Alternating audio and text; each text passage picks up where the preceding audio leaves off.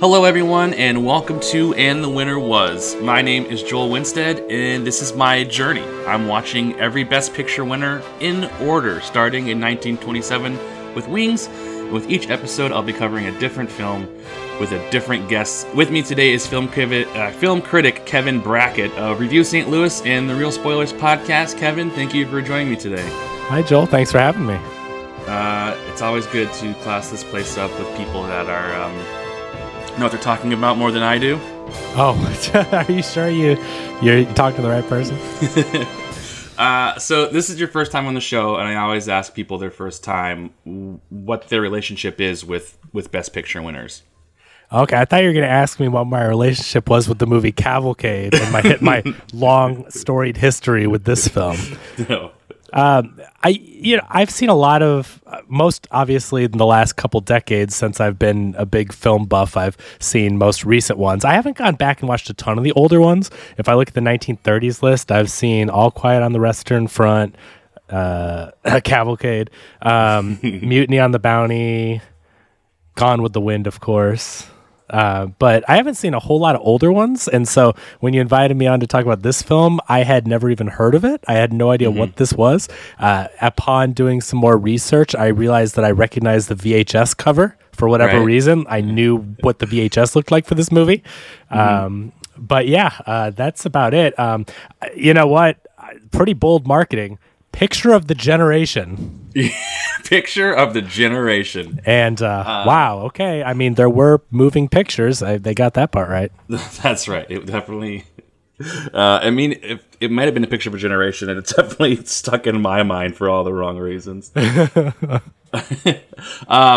So today we're talking Cavalcade, winner of the Best Picture at the 6th Academy Awards. Directed by Frank Lloyd, written by Reginald Berkeley, based on the play by Noel Coward, starring Diana Winward, Clive Brook, Una O'Connor, and Herbert Munden. I've got to get this out of the way right now. I did not like this movie at all. You have seen more. When I first started this trek, I had maybe seen one movie from the 1930 Best Picture winners. So you're definitely ahead of me in that regards. And getting through these has been rough. There's some gems in there, like All Quiet on the Western Front is like definitely up there. But there's some rough ones, and this is a rough one. Yeah, this movie's horrible. I mean, you're talking about the 6th Academy Awards. Clearly, there wasn't a ton to base it on. It's a little unfair now that we've seen 90 plus years of film and things have advanced, and obviously they've taken inspiration from these older films and everything, but this has to be one of the worst Best Picture winners of all time. I'm just going to throw that out there. I think on the IMDb trivia, it's like the lowest rated. It's something like a 5.2. It's not good. I mean, I don't know how much you want to jump into our thoughts overall on this movie. You tell me what we're jumping into everything. I want to start right away. Yeah. So during the opening credits, I noticed that there's a credit for war scenes. Like somebody was credited for war scenes. Wow. And right away I was just like, what does that entail? Did he direct them? Because there's only one like war scene. Well, yeah. First of all, war scenes. What they mean is war montage. And this film should have won the Academy Award for most annoying montages of all time. The most unsubtle montage of all time. I was like, I was glad I wasn't epileptic. First of all, the amount of audio that they mixed together in these montages was so annoying. I'm the type of person that I've never walked out of a movie. Once I start a movie, I do not stop it. I finish it. I don't fast forward. I don't watch on 2X, whatever. I wanted so badly to skip past those war montages. They were worthless. It was like, let's throw a bunch of noise and flashing pictures at the screen. They were so annoying. And it went on forever. And then there was like inexplicably a picture of like Christ on the cross like superimposed into it too. It was wild. It was wild. There was a lot of choices on this film. A lot of choices. Oh yeah. And the other thing too is you say this is based on a play. I'm not familiar with the play, but apparently it was big enough to turn into a film. These actors clearly came from the stage and were not film actors, and they are not acting to a camera. They're acting to a 3,000 seat theater.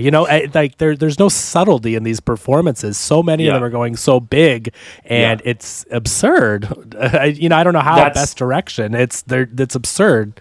The lead character, Diane Wynyard, was nominated for Best Actress. Yeah. And she's one of the better ones, but the other gal putting on the Cockney accent is like Una O'Connor. She's going nuts. Like she is so like that is such a theater like oh, I'm playing My Fair Lady. I can't even do it, but oh, governor. Like she's doing such a theater performance, you know what I mean? And it's different. Like theater actors, obviously they can move between mediums, but when you're playing to a large crowd, it's different than when the camera's in your face and we're right there, with you at watching the movie. And so there was just, again, no subtlety in a lot of the performances, and they seemed so theatrical, which is just not necessarily what you're looking for in a film. Oh no! So this is one of the biggest things that I run into watching these early films is, they're just trying to transitioning. They're very in the first years of transitioning from silent films to talking, and a lot of them are like bringing that silent film like energy, like the big expressions and the the playing to the camera to like convey these things that you just can't when you don't have sound. And a lot of them are stage actors. Yeah. And there's no like character acting. There was still some. So like this year in 1933, there was a movie called I'm a Fugitive from a Chain Gang. Okay. And that movie is extraordinary. It should have won Best Picture. Paul Mooney, who would go on to play like Emile Zola in The Life of Emile Zola, and he was the original Scarface. He plays I'm a Fugitive from a Chain Gang, and he was like next level actor, like doing stuff that people like Brando would eventually start doing in those early days. Like he was on top of it. He like had some subtlety. Charles Lawton was around this time. He was doing some great stuff. But for the most part, these people are playing. It's like they're still in the theater, and they're still like, even the way they staged the dialogue when they were talking to each other, they were still opened up to the camera, like you would to a stage, to like an audience in the theater. Right. It was rough. And like we first introduced these characters. It's like New Year's Eve. That's the same house. It's like a husband and a wife, their two kids, and then like the help, and they have a child, a baby. So we're gonna introduce these people, and like I'm just knee deep in like my issues with these early movies. This stilted, overly theatrical, the fake crying that they do, and they do a lot of fake crying in this movie. Right. But Una O'Connor, the maid, is doing like next level cringe crying. It's bad. It's bad. She is not good. I'm sorry. It's just, and again, it maybe on the stage it would come off a little differently, but like the whole, again, it seems like a Cockney accent. She's a servant, so they're giving her that, the lower class, and there's obviously the discussion in this film of like the lives that people live, the rich people and the poorer people and all that stuff, and they intersect. But her whole thing she's doing is so big, and it's just, it seems silly where, at least the other gal, who's the gal that was nominated for Diana Wynyard? Yeah. Like there is some subtlety to her performance. Like she is one of the best actors in the film, so I understand the nomination. But some of the other ones, and like her husband, the guy that plays Alfred, Herbert Munden, I mean, he is kind of funny, but like he's such a caricature. He's like, he's like a chimney sweep out of Mary Poppins type thing. He's just like Alfred. Yeah. He's like a caricature, and for sure. So anyway, there's just no subtlety to most of these performances, and I'm beginning to think that the reason this won 3 Academy Awards, again, I mean, obviously this is very early, and they haven't seen as many films as we have, and so they're doing new things, and I think it's the ambition, right? You're telling a 2-decade long story, or 3-decade, however long it is, and war, and there's a ship, and there's all this, like it's ambitious, right? There's a lot going on, and so I think they were like, wow, they made a big movie, but at the end of the day, this film, what is the point? This is a very slight story. I was left asking myself, what was the point of this story? What did we learn? Did the characters grow? It was like it was like a bunch of historical events strung together by a few scenes of people living the most depressing, miserable life ever. Right. Oh, yeah. I mean, this whole like idea of a cavalcade, and they keep, to show the passage of time, they keep like superimposing like this cavalcade of horses and people, marching from right to left across the screen, and then they would like superimpose like 1908 and 1912, and so like that was the passage of time. Like time never ends, time doesn't stop. It's an endless cavalcade, and like I guess that came across, but the people who we were following and their lives were very uninteresting and told in a very engaging way. No, I didn't care about them. I did not connect with them.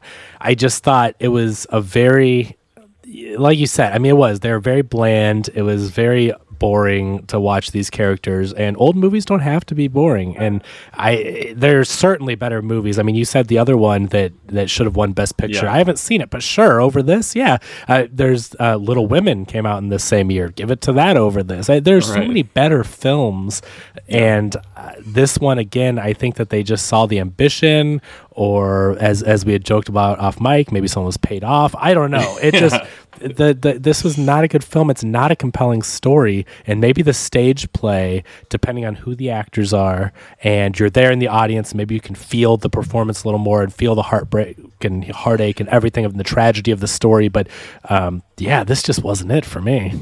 Well, and when I did like my research and I was looking up like the stage play itself was like super expensive. It was a huge like spectacle. They brought buses on stage, and they had like hydraulic lifts, and like the stage would move, and it was like a huge thing. And so 500 people on stage, I heard. Yeah, and so I think that because it was such a spectacle, the fervor to see it on screen, especially all the people who probably couldn't afford to see it in the Great Depression. But yeah, it's not great. So it's the unfilmable play, right? At that time, it's like people are saying like, how are you going to make a movie on that scale with 500 people and all these buses and locations and stuff? And then they did it, and I think people were like, oh my God, people that knew in this, in the 30s, what Cavalcade was, that play was from 30 or 31 or something. They were like, oh my God, they did it. And I think that was what it was at the time, very early in cinema, to where that was an impressive feat. And now when we're looking at things like the story and the performances, it just doesn't hold up. Yeah, no, this was their Hamilton, which is very unfortunate. So there's so much insanity in this movie that it won't make sense unless we put it into some context. So it starts out on New Year's Eve in 1899.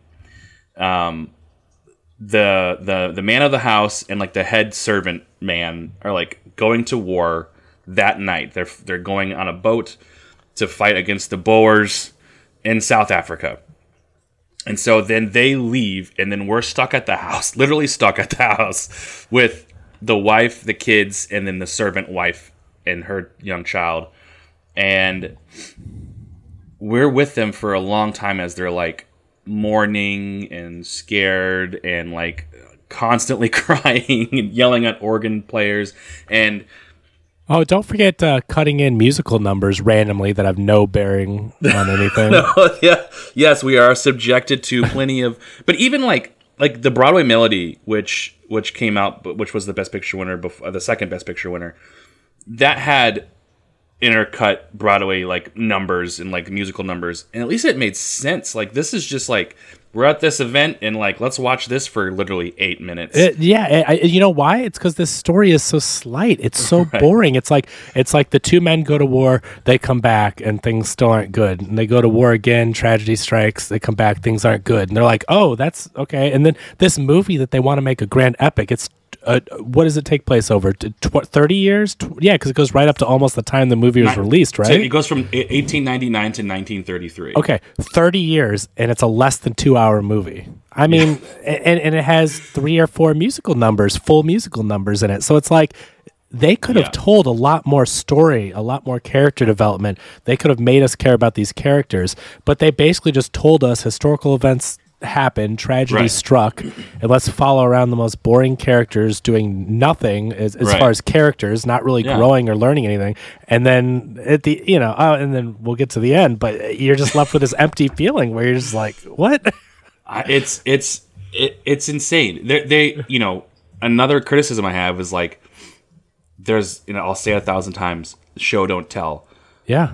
They're constantly telling us like they went to war and then they came back, but obviously like Alfred, the main butler guy, was like really affected by the war and came back like a drunk and an alcoholic. Yeah, tell his story a little. Like, give him some time to show actually us, like his feet on the ground. Like that war. So I looked up the Boers War. It lasted from this is the second Boer War, which lasted from 1899 to 1902. So they were gone for like 3 years. Mm-hmm. So they get back into town in 1902. We see Alfred and Una O'Connor's baby, which they're like in their 50s and they have a very small child. And this was like a baby. And they get back 3 years later. And I have a 2-year-old who's like running around, yelling, screaming, tearing the house apart. So this baby of theirs is supposed to be 3 years old, and it's still in the same... baby in the carriage. It's still a baby in the same carriage. There's no way that child was 3 years old. And the only reason it's a pram. Okay. So the only reason I bring that up, the continuity of that, is because pretty soon, like, this thing transitions and goes from like year to year, like quick. Like they're trying to get through 3 decades in like under 2 hours. But pretty soon it's 1908. There's been 5 years since we've seen Jane and Robert, Diane and her husband's kids, and they were maybe like 7 or 8 years old. Like little kids playing like war with like dolls. Yeah. And it's been 5 years. And then the actors who play the kids are literally like 20 years old. So they don't age up the baby. It's a theater thing because you're talking about Joey, right? Or what is it? Joey is the Joey and Edward. Joey's like, hello, Papa, I am a little boy. That's how he acts. It's like, it was such a ridiculous, terrible performance because he has to age up. And then when he's a man, hi, I'm off to war now. I'm Joey. It's like, I was like, is this the same actor? Like, I could tell because he looked like him, but I'm like, oh, that's the same actor, but one was an adult playing a little boy. And like, he should have been holding a lollipop and wearing one of those hats with a ribbon coming off of it. Like, 100%. He's so ridiculous the way he acted, and he was a full-grown man doing it. And again, that's something that on the stage seems a lot more normal, right? I saw To Kill a Mockingbird last night, the national tour, written by Aaron Sorkin. Phenomenal show. The kids in the show are played by adults, and they have them dressed in overalls and stuff. On the stage, you can get away with it. It doesn't look ridiculous. You can play different ages, and you can play kids and whatever. In a film, it just doesn't. It's something just the way that we're wired, but it doesn't work like that because in a film you can cast different actors to play different roles. You don't have to have Joey play a baby and play an adult man at war. Like you've got a budget with a bunch of actors, and you can film them at different times, right? You don't need to have a troupe that's all at the same night performing. So you just don't do that with a film. And so it was a very odd choice, and that was ridiculous. That immediately took me out. I'm like, what is this kid doing? Because you know what? Because he's a grown man, but he's supposed to be 10 or something, and that's why he's acting ridiculous. So insane. And like, I mean, the passage of time theme, it's about as subtle as a sledgehammer. Yeah. At one point, Alfred comes back from war. He's like bought a bar with the help of his owner, his former master. Follow him. Follow his PTSD. Follow what he's going through. Well, they do follow him. He owns the bar. He goes out. He gets drunk. He gets really mad at his daughter for like no reason, and then goes out in the street and gets like clapped. Yeah, by so this. I meant follow him more than 2 minutes is what I meant. Yeah, he gets dropped by like a horse and carriage. Yeah. Which you see happen. Which, I mean, it's obviously a dummy, but like that was. Like, I was like, okay, it was like the best part of the movie. And then Una wanders out and is like, do look down. Oh my God. Right, and then she like starts her terrible fake cryingness, and then like looks at the camera and goes, time is so cruel. And it's like, oh my God, we get it. Like, this is melodramatic as all get out. It's so bad. And then like they put in famous happenings and famous things, like Edward, the oldest son. Oh my gosh, I almost laughed out loud when it comes to his demise. I could not believe it. So there's like this airplane. They're on the beach, and he's like courting this lady, and they're like about to get engaged and get married. and they look up and they're like, oh, it's that plane. And I looked it up, and it's like this dude flew a plane, and it was like the longest plane ride, and they saw it happen because this is Cavalcade, and it's the passage of time, so we have to witness historical every events. event. Yeah, but like when they intercut the picture of the plane flying, it's like a toy plane, like against like a cardboard background. It's like the worst thing. They couldn't film a plane in there. Just film a plane anywhere. Right. And then he gets married, and they go on their honeymoon. Oh my god! But this is the one. This is insane. The one. But we're gonna have the happiest life ever. This is a honeymoon. I'm with you, and we love each other, and everything's so great. Okay, I can't wait to see our future. And they're on this boat. Yeah. And it cuts to the sign or with the buoy or whatever. That's like the Titanic. Titanic. Right. I mean, it is so horrible and like laughably bad. And it's so hammy. This movie, like you said, is just chock full of historical bullet points, and this family is living through them, and it's all the worst ones. This entire movie is just about how depressing these people's lives are. Like, it's like almost like it should be a dark comedy, the way that they give these people such horrendous things.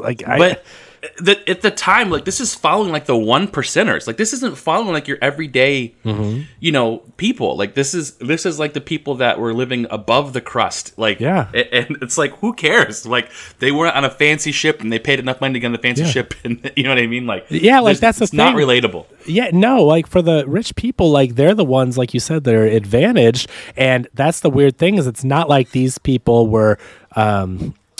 Like had no other choice and they were put in these dire situations like they just have the worst luck. Like they gave this family, I didn't read anything about if it's based, I didn't see if they're based on a true family or anything, but it's like they gave these characters the worst luck imaginable where they just happened into these horrible circumstances at every turn. Yeah.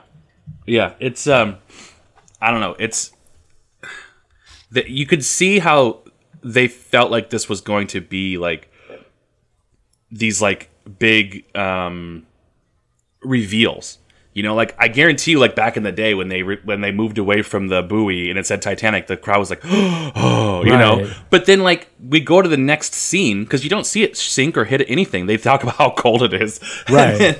and then the next scene, it's like it's Edward's family without Edward, obviously.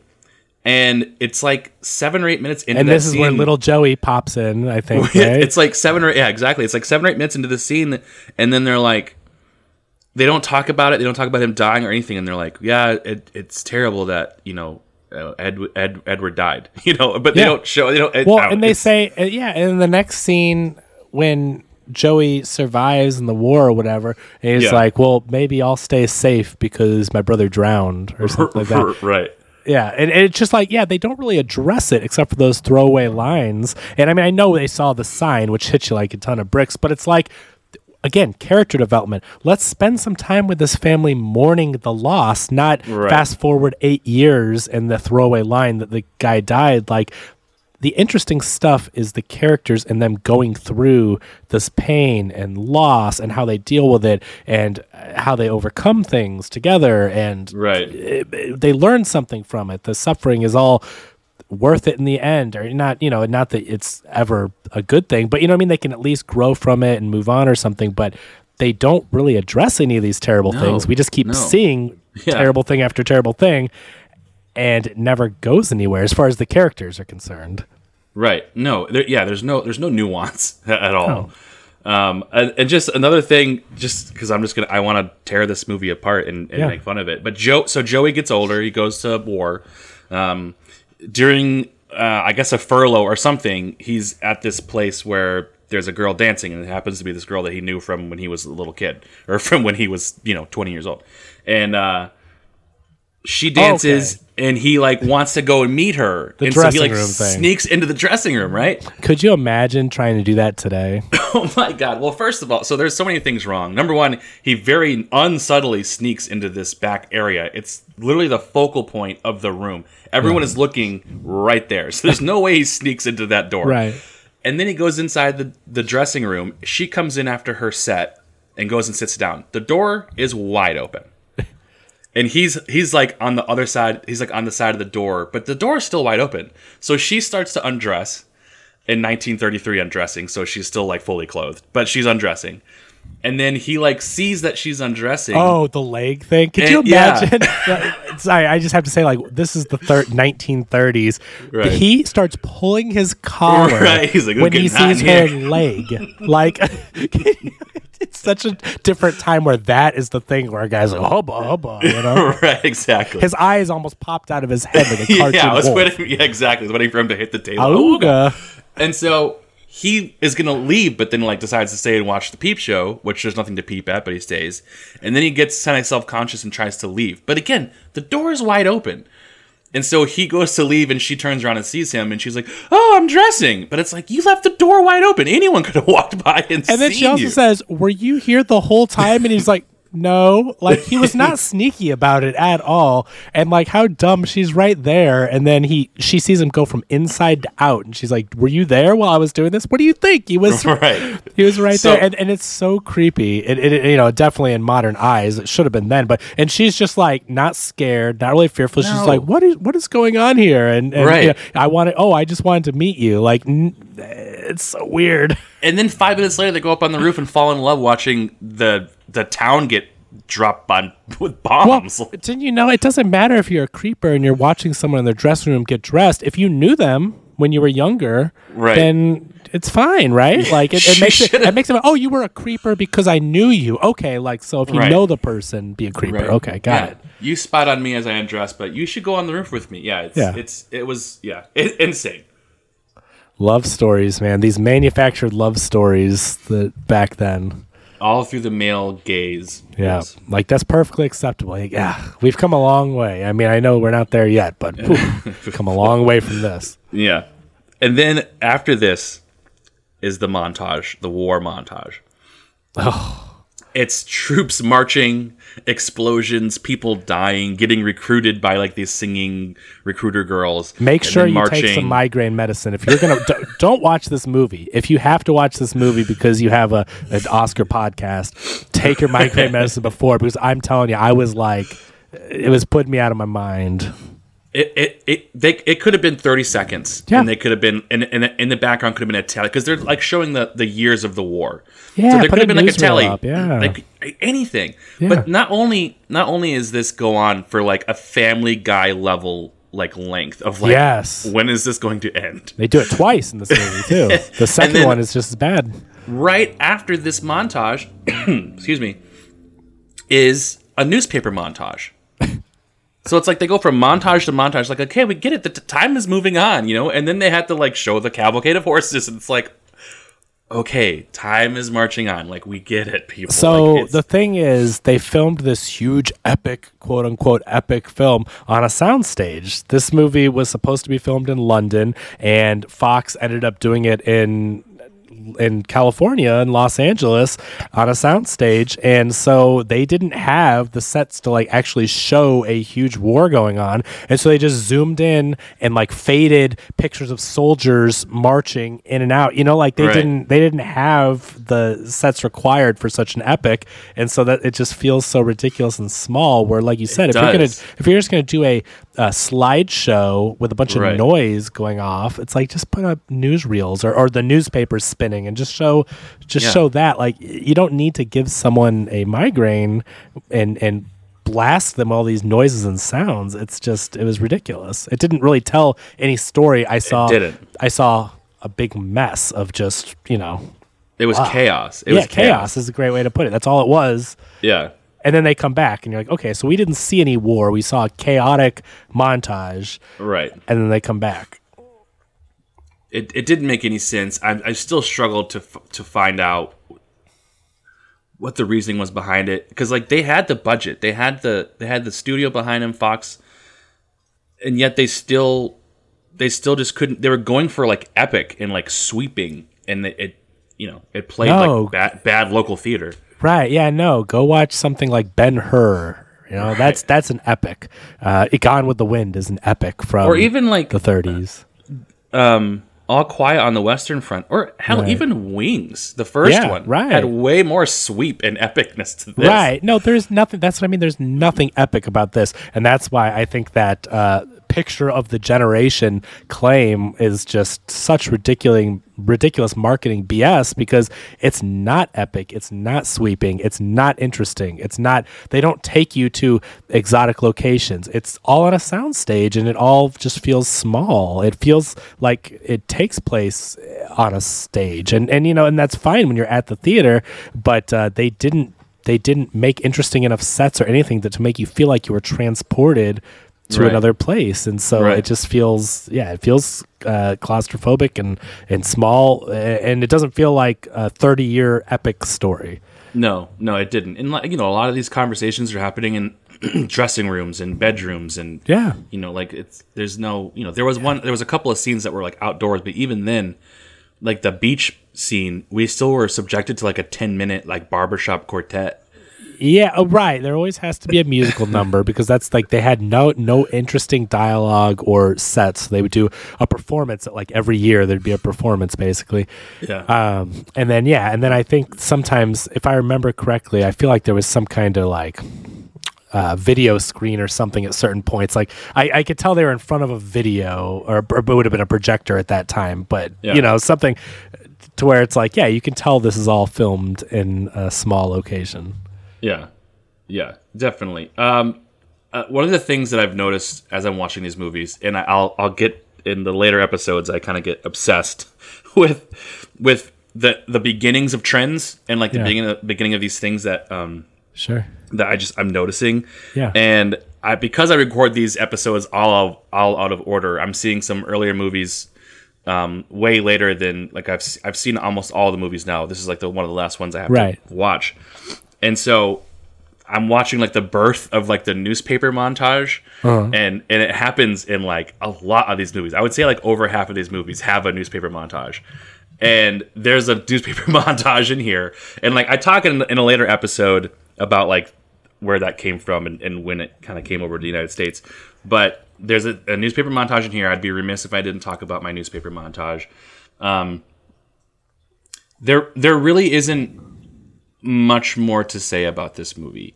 It's not good. It's fun to tear apart and talk about like the inaccuracies of the ages, and it's just joy I got. What about when Joey goes and sees his dad when they're at World War I, and he goes to see his dad, and they're both in the war, and he's like, "Oh, hey, Dad." He's like, "Oh, hey, how's your mother? I bet she's a mess." She's doing well. All right, see ya.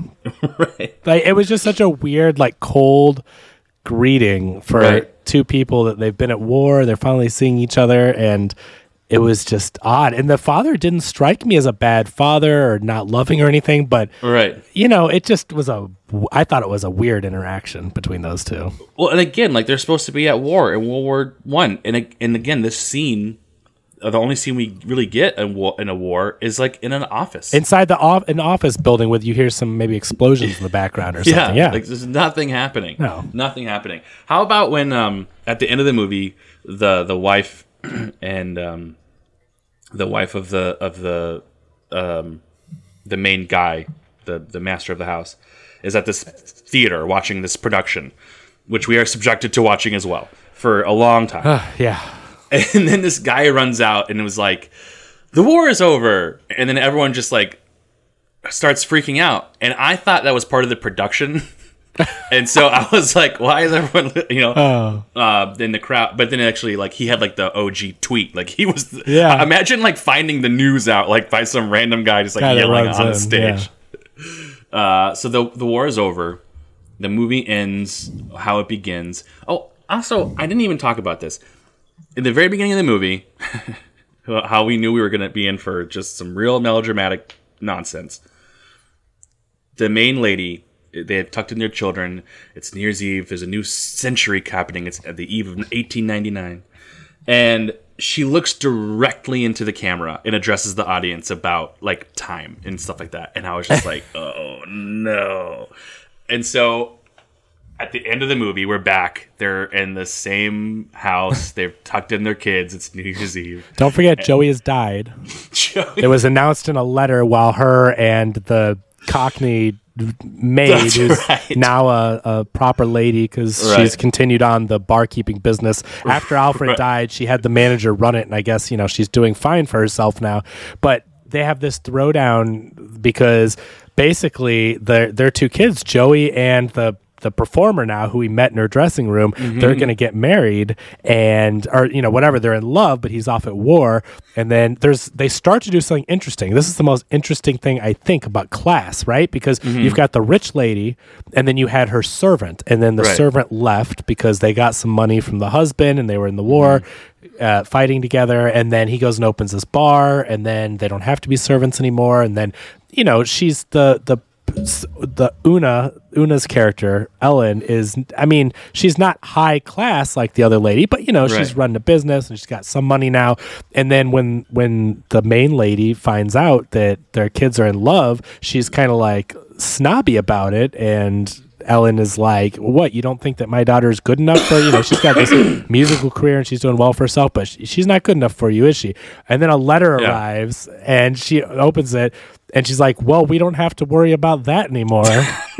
And then she does the melodramatic, terrible fake crying type thing. And it's just like there was something interesting there for a second. It said something about class and how, the higher upper class looking down on these people, and they're in love, but they come from different sides of the tracks, that thing. And it's just like a 3-minute scene that gets thrown away. And what's insane is we've been following this kid for the whole movie. I completely forgot that happened. I watched this movie last night. Yeah. There was no heft, no weight to because the guy's in a letter. He's if there's any main character other than Robert, the character played by Clive Brook, the head of the household. If there's any other main character, it would be this Joey character. You see him from little boy holding a lollipop to being an adult soldier in the war, and you follow him, and then he gets this love story that they force on us, and we talked about that. And then the two moms come back together, and they've known each other now for decades, and one used to work for the other one, but then when the kids are in love, it's like, oh well, this the upper class lady of course isn't cool with that, and it starts that fight. And then and then this other the new servant, whoever, walks in with the letter, and it's over. Like, that was Joey, he's dead. And you don't really address it. You don't really address her mourning, because then it flash cuts to the next scene, which is, like you said, New Year's Eve again. These people cheers to the new year. Every time they celebrate New Year's, it's like, oh yeah, this is going to be our year. Oh no, our kids are going to die. We're going to be at war. All these horrible things happen. And then it ends, and you're like, what? What was the point of this movie? There was no statement other than just time moves on. Life sucks. What is that what you were trying to tell me? Because I didn't care about these characters. I didn't feel them really grow or learn from it. They didn't have any kind of outlook on life other than, the husband, the husband now, who's, pretty old and I guess retired from the military, but he's at home and he's like, well, at least we have each other. It's like, our kids are dead. Things are terrible. War's always going to happen again. Right. And, and we didn't even talk about when little Joey, again, adult actor playing like a 10-year-old, comes in and he's like, oh, will this be fun? We're going to war. Oh, it can't last too long. Daddy said it will only be 3 months and they can't afford it. Like, marvelous. Right. It's just he's being so ridiculous. And again, if it were a real kid doing it, you wouldn't, they're a kid, but having this adult guy talk like that about war and everything, it seems so silly. Yeah, it was confusing. I was like, this guy is 18, 19 years old. I don't know why. It's a real head scratcher. So, but it ends leaving you with no positivity, no hopefulness. What does this movie leave you with, other than what I feel like is an American song at the end?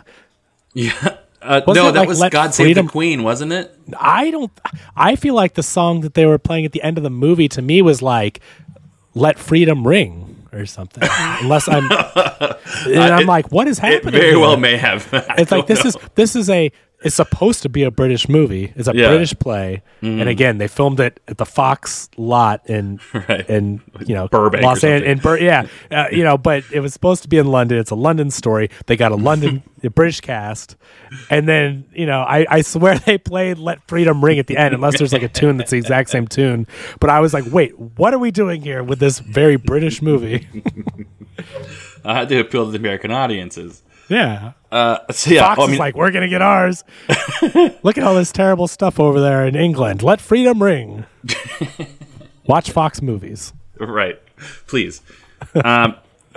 Overall, this movie is terrible. You shouldn't watch it. I hope you do watch it so you can follow along with me as I take this journey. That's mean. But this one was rough. And not only was it rough, it was like an hour and almost 2 hours of just nonsense. Well, 2 hours of nothing. I mean, seriously, I'm not trying to just totally undermine the fine folks that worked on this movie, but seriously, again, the story is so slight. They have to pad it with musical numbers at every turn. There's nothing interesting to look at. I watched the movie. I mean, the best thing to come out of it, I think, was the conversation and the chance to talk to you on your show about it. But I left it being like, I feel like I just wasted 2 hours. There was nothing, you know what I mean? Watching the movie did not leave me with any kind of hopefulness. I didn't see any really type of creativity. I didn't go like, oh, that's so interesting how they filmed this and that. And I can see where this is inspiration. Like when you watch something like Wings and you see that tracking shot over the tables and stuff, and then you see Rian Johnson do it in The Last Jedi, and you're like, cool, he's paying homage to that really interesting scene that back in 1920s they had to film with all these dollies, and they had to cut tables in half so they could lift them so the dolly could go through it and all that. Like, that's the technical stuff that gets me excited about filmmaking. The ingenuity that people, before there was CG, before there were computers, people are figuring out how to do this cool stuff. That's cool. But this movie did not impress me with cinematography, with sound mixing, with performances. I don't know. I mean, for this to win Best Picture of the entire year, Best Director, like, I don't find deserving. I mean, art direction, I didn't find the art direction very good at all. Like, no, that's just because there was a lot of stuff. They filmed on a big ship. Yeah, so, I mean, I don't think it was deserving. Like, I'm sorry, it does not feel like it deserved the Oscars that it won. I think maybe, the nomination for Best Actress was the most deserving. That nomination, at least, was probably the most deserving nomination the film got, but, yeah. Yeah, I think in my Letterboxd review, I think I gave this a 1. And I think the only reason I did is because I didn't give it a half star is because the newspaper montage. Because I like seeing those things. Speaking of newspapers, I mean, you had me on in 1933, even though you're filming this late. It's an early one. Man, Citizen Kane is coming up. Yeah, that's in the next decade. I mean, if there's any payback for having to watch this movie, I'm just saying, I can be available. Talk about a good one. If it's not already taken, I will have you back for Citizen Kane. Actually, that movie didn't win Best Picture. How Green Was My Valley won. But that's right. Yeah, I can have you on for How That's Green right. Was It's My only Valley. Best Picture winners. That's right. Right. Because he won Best Director, right? That sounds right. I don't know. You would think it won Best Picture. Well, you would think it did, but there was a whole thing, like, because he was going up against the newspaper guy. You know what I mean? Like, it's a whole thing. It was nominated for Best Picture, nominated for Best Director. It won the Oscar for Best Writing. That's what it is. Mankiewicz and Wells. So, but it only won one Oscar, but it was way more deserving. But because of because of the people that he was poking fun at, it screwed him over. Basically, it should have won those things. Though. Well, he was also up against like John Ford, and he was like this young gun coming out. True. Yeah, it's a 1 for me. It's not good. I'll get into the 1932, 1933 Oscars in a second, but what is your overall thought and rating? Oh, I mean, this is bad. It's very bad. It's the worst Best Picture winner I've ever seen by far. I cannot believe they would give this Best Picture. Like, if you would have said Little Women won Best Picture over this, I'd believe it. You know, like, I would never believe that this is a pure spectacle of people at the time didn't think this thing could be filmed. It's a very of the time type of decision. You know, the merit was not there for it. I grade things on letter grades. This would be a D- maybe. I don't think it's not an F. It's not a, you know, it was in focus. There were some things that were okay, but you know what I mean? But it's very low. D-. D. Yeah. Oh, low. Yeah. Low. Very. So this was the 6th Academy Awards. I like to just talk a little bit. It's not an awards podcast. We're just doing Best Pictures or Film podcast. But I do like, there's a lot of things that have happened at the Oscars that are film relevant, and some just things that were just insane. So these awards were hosted by Will Rogers. And so Rogers presented the Best Director Award. And this year, Frank Capra was up for Lady for a Day. And he was up against Frank Lloyd for this movie. Yeah. And so when he opened up the envelope, he said, "Come on, get up here, Frank." Oh. And so Frank Capra like jumps up and was like screaming and like waving his hands, and then got like halfway there and he's like, Frank Lloyd. And so Frank Capra had to do his walk of shame. He would make up for that, and Capra would go on to win a bunch of stuff. But the Oscar goes to La La Land. Exactly. He pulled a Warren Beatty, which is pretty great. This is also the last time that the Oscars, the eligibility period was spread over 2 different calendar years, because it was like ran in like seasons. So now after this, it's going to be like a calendar year. Okay. And it'd be like I think the most, up to this point, the most a picture had been nominated was like 4 times. And this is the last time that'll happen. But this year, the Best Picture nominees were A Farewell to Arms, 42nd Street, Lady for a Day, Little Women, The Private Life of Henry VIII, She Done Him Wrong, Smilin' Through, State Fair, and I Am a Fugitive from a Chain Gang. I've actually seen several of these, and I gotta say, I'm a Fugitive from a Chain Gang. If you watch any movie from the 1933, watch I'm a Fugitive from a Chain Gang. Paul Mooney. I've never seen it. Paul Mooney's Next Level. I think it's on HBO Max right now. It's amazing. Like, it really is a really good movie. It'll hold you the entire time. Paul Mooney's Next Level, amazing. The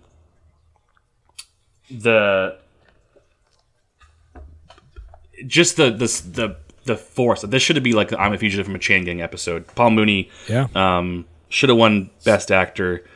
He's got like this nuance and this air about him. Like, you can just tell he's just on another level from like everybody else in that movie. Have you thought about doing a companion podcast, and the winner should have been? I thought about it, but I just don't have time. Yeah, I get it. Because I mean, those are the ones to where, like, Citizen Kane. Like, how do you not touch upon that? But it didn't win, so you can't. Well, definitely we'll talk about it. Like, but like, when I originally had this idea, I wanted to watch every nominee that year, and like, this year there was 12 nominees. Like, I just no, thank you. In 34 Oscars or like 2023 Oscars. These Oscars, the 1932, 1933 Oscars. 12 nominees for Best Picture? There was 12 nominees for Best Picture this year. Oh, so it worked. Okay, that's Cavalcade weird. one. Yeah. Okay, jeez. But, there was also a lot of, before this, Louis B. Mayer at MGM basically started the Academy to kind of like interfere with like the unions and things like that. And then it kind of became like this award show. And he basically just handpicked the winners from his MGM shingle. And this is a Fox picture, but there was still a lot of this wasn't. It'll be a few years. I think 1935 is when they certified the Oscar ballot with like an auditing firm. So this is pre-certification by an audit. So this is just like the Wild West of like, we're gonna pick this movie. Definitely a lot of shenanigans in these early Oscars. Yeah. Oh yeah, and you just wonder, like, back then with these being so promotional and trying to, like, I don't know, things were just, it's a different time, so you just wonder back then in the 30s, like, what was going on and what the voters were thinking. And well, even Louis B. Mayer is like on record saying the only way I could control some of these actors was by giving them shiny trophies. Yeah, which is which is crazy. It's like, so a lot of those early winners are like, if you play nice, we'll give you this nice shiny award. It's just like, to think about the way that things were done. So like this is going back so far that if you don't know the history, like if you don't read up and know the recorded history of this stuff, like, we don't know personally, like we don't 100% know why this won Best Picture, but there could have been stuff like that happening. I mean, I don't know that it was, but like we don't know the answer. We just look at 1934 Oscars or whatever, and we see Cavalcade, and we don't know the story behind that or what things were like. And the Oscars back before they started auditing, like I said before, just full of shenanigans, and so the people that should have won, I try to look it up, but it's just all rumors and nothing concrete. I think the Academy tries to maybe even like suppress and hide some of this early stuff, just like because they're so prestigious now. Right, and there's so many safeguards now, and it's just a lot different than it was. But back then, when something's founded in a different time and before, easy access to media and information and everything, and especially when you had people that controlled the media, like like we talked about with Citizen Kane earlier, right? And like how he didn't win a lot of awards and was blacklisted and all this stuff because he had it out for people in power. And so they can control stuff like that. And it's a lot harder to do now. I'm not saying they don't try, but we all have such access. We can get on the internet and we can do the research for ourselves, and we can pull up archival footage and newspaper reels and things.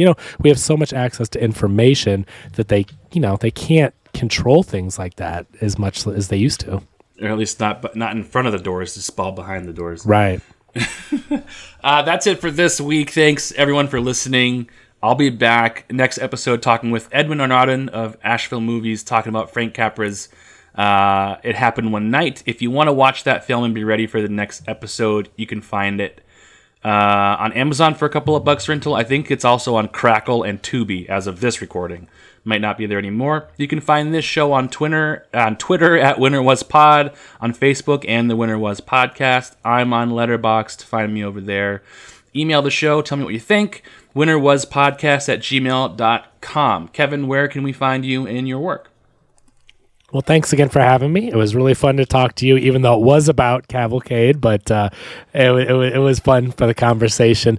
We do a podcast called Real Spoilers, where if you can't figure it out by the title, we spoil movies. So if you don't like to be spoiled or haven't seen the movie yet, maybe hold off, but we have over 730 episodes. We've been podcasting since 2013, so there's a lot of movies that you've surely already seen that you don't mind getting spoiled, or if you don't care about spoilers and you want to know maybe, is it worth going to the theater or should I wait? You can listen and make that decision. So you can find us, of course, on all the podcatchers, and we have a Facebook page and a Facebook group and everything. But yeah, we try to spoil what we think will be the biggest movie of the week. We kind of think of ourselves as like a book club for movies, or I used to joke about like back when people went out, but now people are going out again. But for the last couple of years, it's like, remember when you used to go out to the movies and then afterwards go grab a drink with your friends and talk about what you just saw, grab food or whatever. We try to be that conversation. It's three friends. Sometimes we have a guest on, and we're just chatting about the movie that we saw. We're not getting too analytical about it. We're not, doing a whole bunch of prep or prepared written statements. It's like, seriously, when you watch a movie and talk about it with your friends, that's what we like to do. So you can find us anywhere. Just search for Real Spoilers. We're even on YouTube now. We do video. And you can follow me personally on Twitter at Kevin R. Brackett. Excellent. Thank you very much. Yeah, follow those guys. A lot of fun conversations and silliness. Kevin, thanks again for being here. I'll see everyone next week. Thank you. Bye.